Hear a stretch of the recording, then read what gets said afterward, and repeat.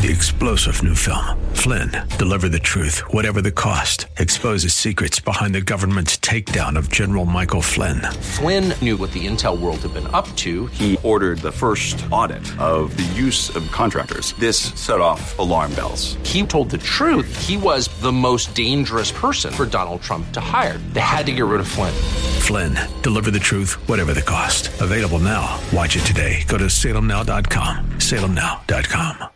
Unrealized dreams bring anxiety to our soul and cause us to seek out and to search for answers. And that's what Pharaoh does. He calls out to the wisest people in the land. And sometimes God wants to remind us that he can confound even the wise. Welcome to The Barnabas Effect with Paul Purvis, Senior Pastor of Mission Hill Church, a multicultural, multi-generational, multiplying church focused on shining the light and love of Jesus Christ like a city on a hill. You're invited to visit any of the 3 locations in Temple Terrace and Tampa. For information and locations, visit missionhillchurch.com. Now, with today's message, here's Pastor Paul Purvis. When am I going to go back to school? When am I going to get a haircut? Everybody can relate to waiting. Even a child waits for Christmas morning, or they wait for their birthday. As you get a little older, you're waiting for graduation, or you're waiting for marriage, or that first child. And then life begins to throw you curveballs, and the waiting may come in the midst of difficult moments. I can remember one of those in my life. It was when Kimberly was facing cancer, and I was in the waiting room over at Moffitt Hospital. And there was my dad, my brother, and some dear friends, and I was just waiting. And I began to think about the dreams that Kimberly and I have together, the plans for our family and our future. And, you know, waiting is very difficult when it may affect your dreams. And that's why we've been asking this question: what will become of your dreams? That's the question that was asked of Joseph. That's the question I'm asking of you. What will become of your dreams? When's the last time you thought about that? Maybe you need to ask this question: if you could do anything for the glory of God and you knew that you would not fail, what would you do? What are your dreams? What is it that you want to accomplish for the good of others, for the glory of God? And yes, it may benefit you as well. What are your dreams? That's why in the midst of this unusual time in our society, in our world, I've encouraged you to look at the life of Joseph and to dream on. God created you on purpose, for a purpose. Do not give up on your dreams. Defy the odds. Discover your destiny. That's what Joseph did. And we've learned some lessons as we've looked at his life.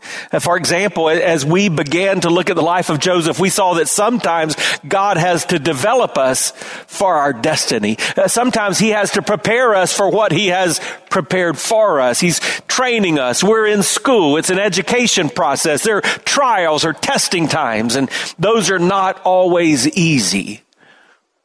And then we learn that sometimes we may be the one that keeps our dreams from coming into reality. In fact, here was the principle: your dream's greatest danger is usually you. If you give up or if you give in to the wrong things, you can forfeit your dreams. And maybe today, that's what's happened to you. You feel like it's too late for you. I want to encourage you. It's not too late.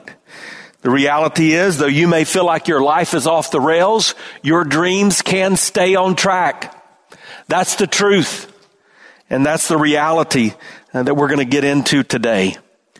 But before we do that, I want to just stop and pray with you and ask God to use this time to draw us into his presence in a great way, wherever you are, so that he may communicate his visions for our future.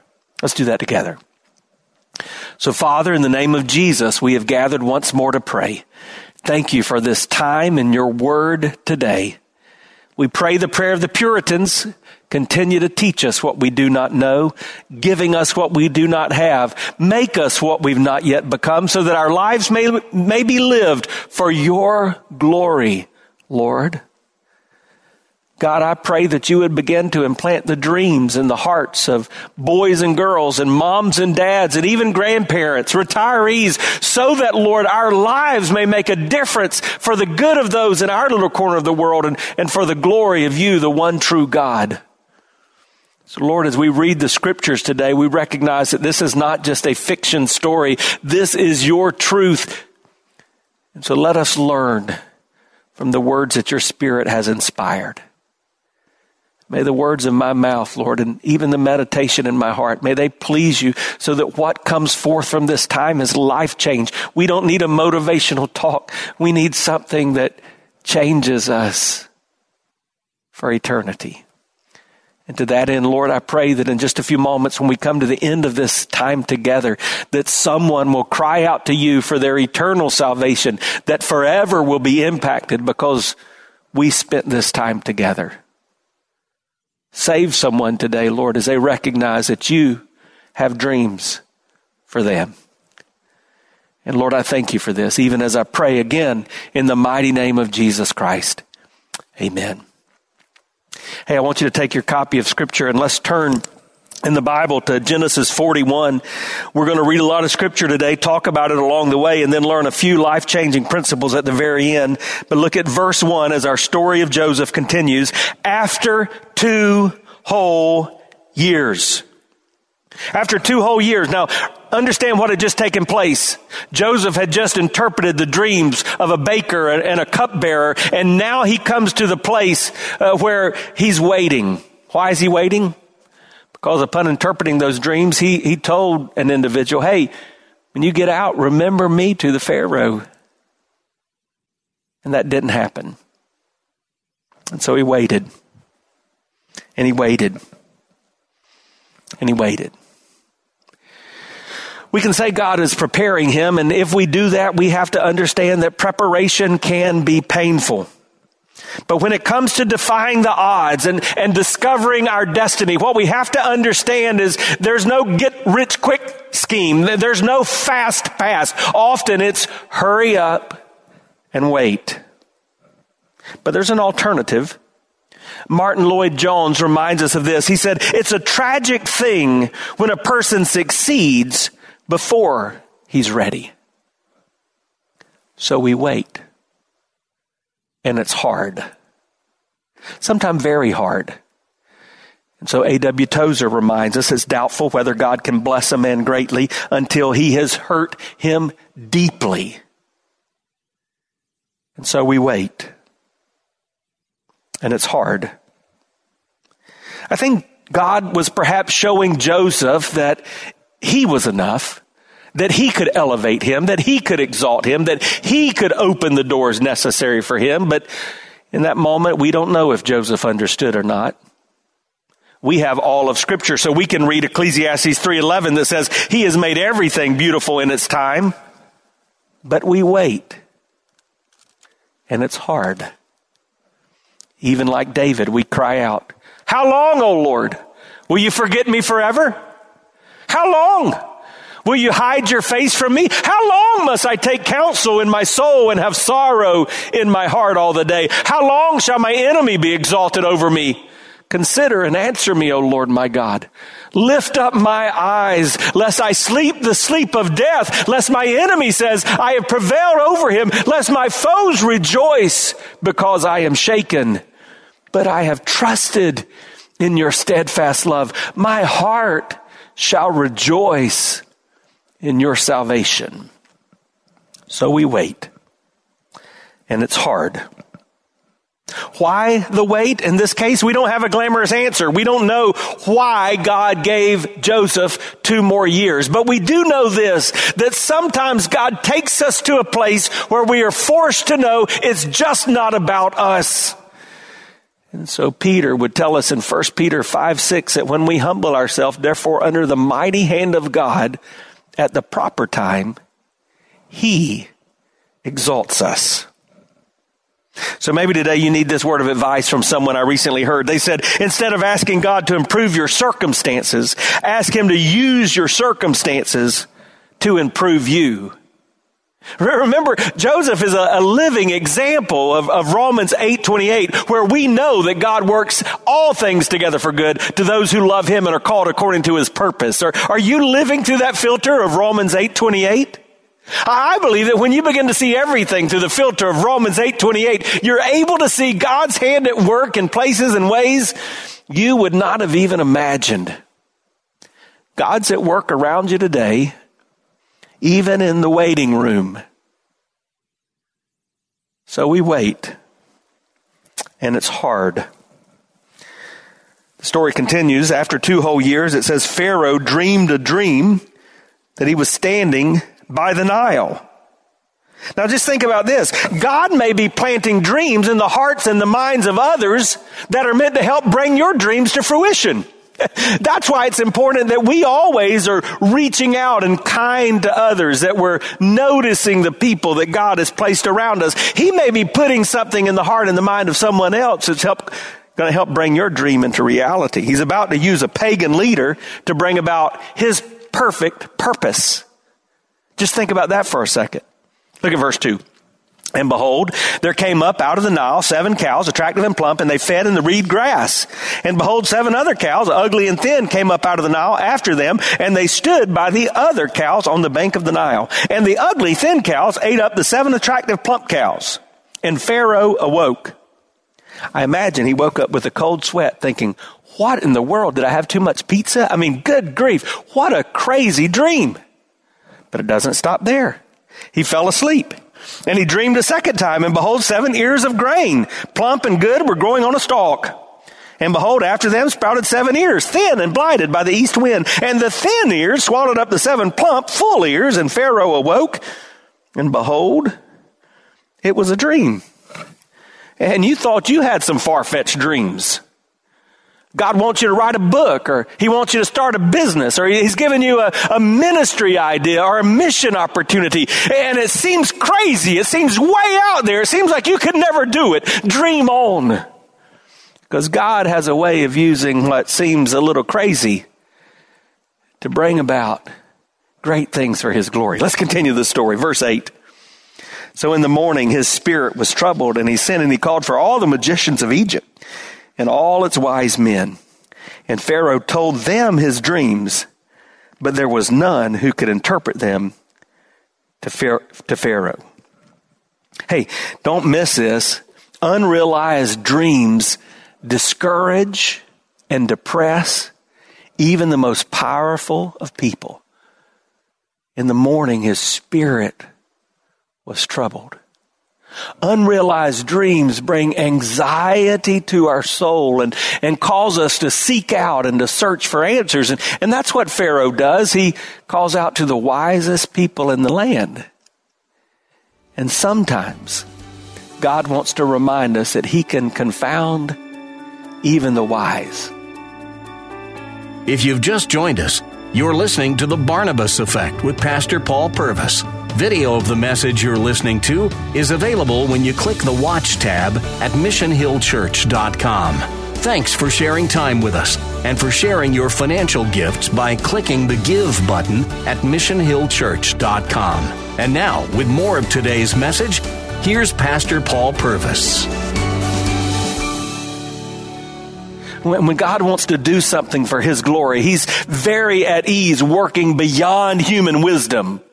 He wants to get you to the point where you recognize that he is enough. All of the resources of this world pale in comparison to him. When he wants to bring your dreams into reality for his glory, he will gladly confound and confuse everyone around you. And when all the human resources fail, we're right where God wants us to be, totally dependent upon him and his resources. I want you to think about this. When you get to a place that your problems are so difficult and so different that no one or nothing else can help, perhaps you should ask if God caused or allowed this to happen for your good and his glory. And right now, we as a world are in a setting like this. Everything seems out of kilter, off balance. And we wonder, what's the answer? Who can help? But sometimes we come to a place where we say, only God And we want to position ourselves and make sure that we're at a place where we can do whatever it takes, wherever we are, for the good of others and the glory of God. Let's continue in the story. Verse 9. Then the chief cupbearer said to Pharaoh, I remember my offenses today. And when Pharaoh was angry and with his servants, and he put me and the chief baker in custody in the house of the captain of the guard, we dreamed on the same night, he and I, each having a dream with its own interpretation. And a young Hebrew was there with us, a servant of the captain of the guard. And when we told him, he interpreted our dreams to us, giving an interpretation to each man according to his dreams. And as he interpreted to us, so it came about. I was restored to my office, and the baker was hanged. And so the cupbearer is remembering his deal with Joseph. Hey, I want to remind you of a couple of things before I keep reading.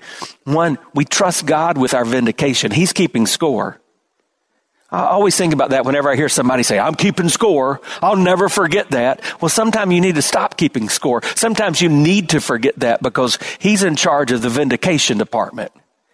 Last week we learned that, to our knowledge, Joseph was never vindicated from his accusations from Potiphar's wife.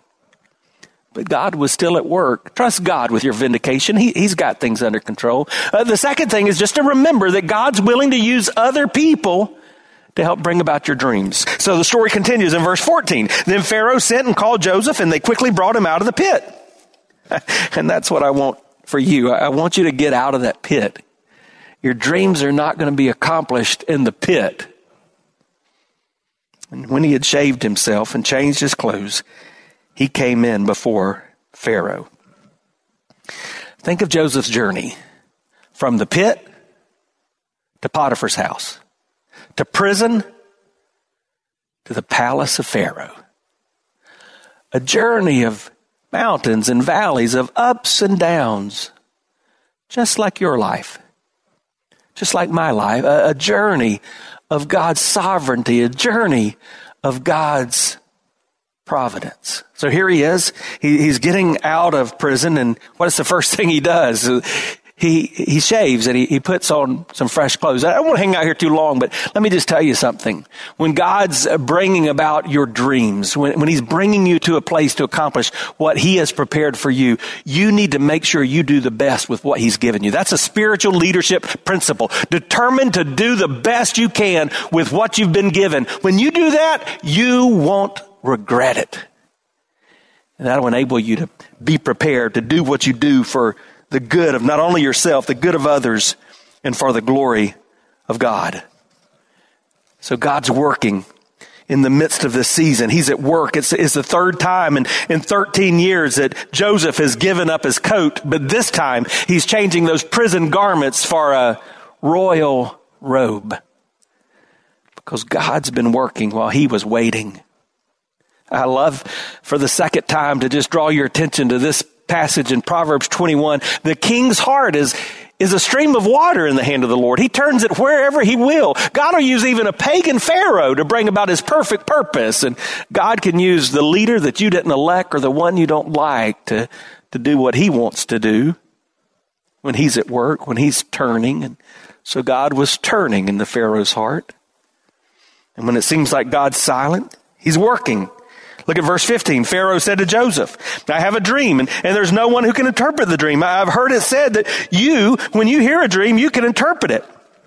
So whether it's Pharaoh or whether it's Joseph, it's true. When we've done everything we can do, we're ready for God to do what only he can do. Here's the most powerful man in Egypt, the most powerful man perhaps in the known world. He's reached out and used all the resources he can, and yet he has no answers.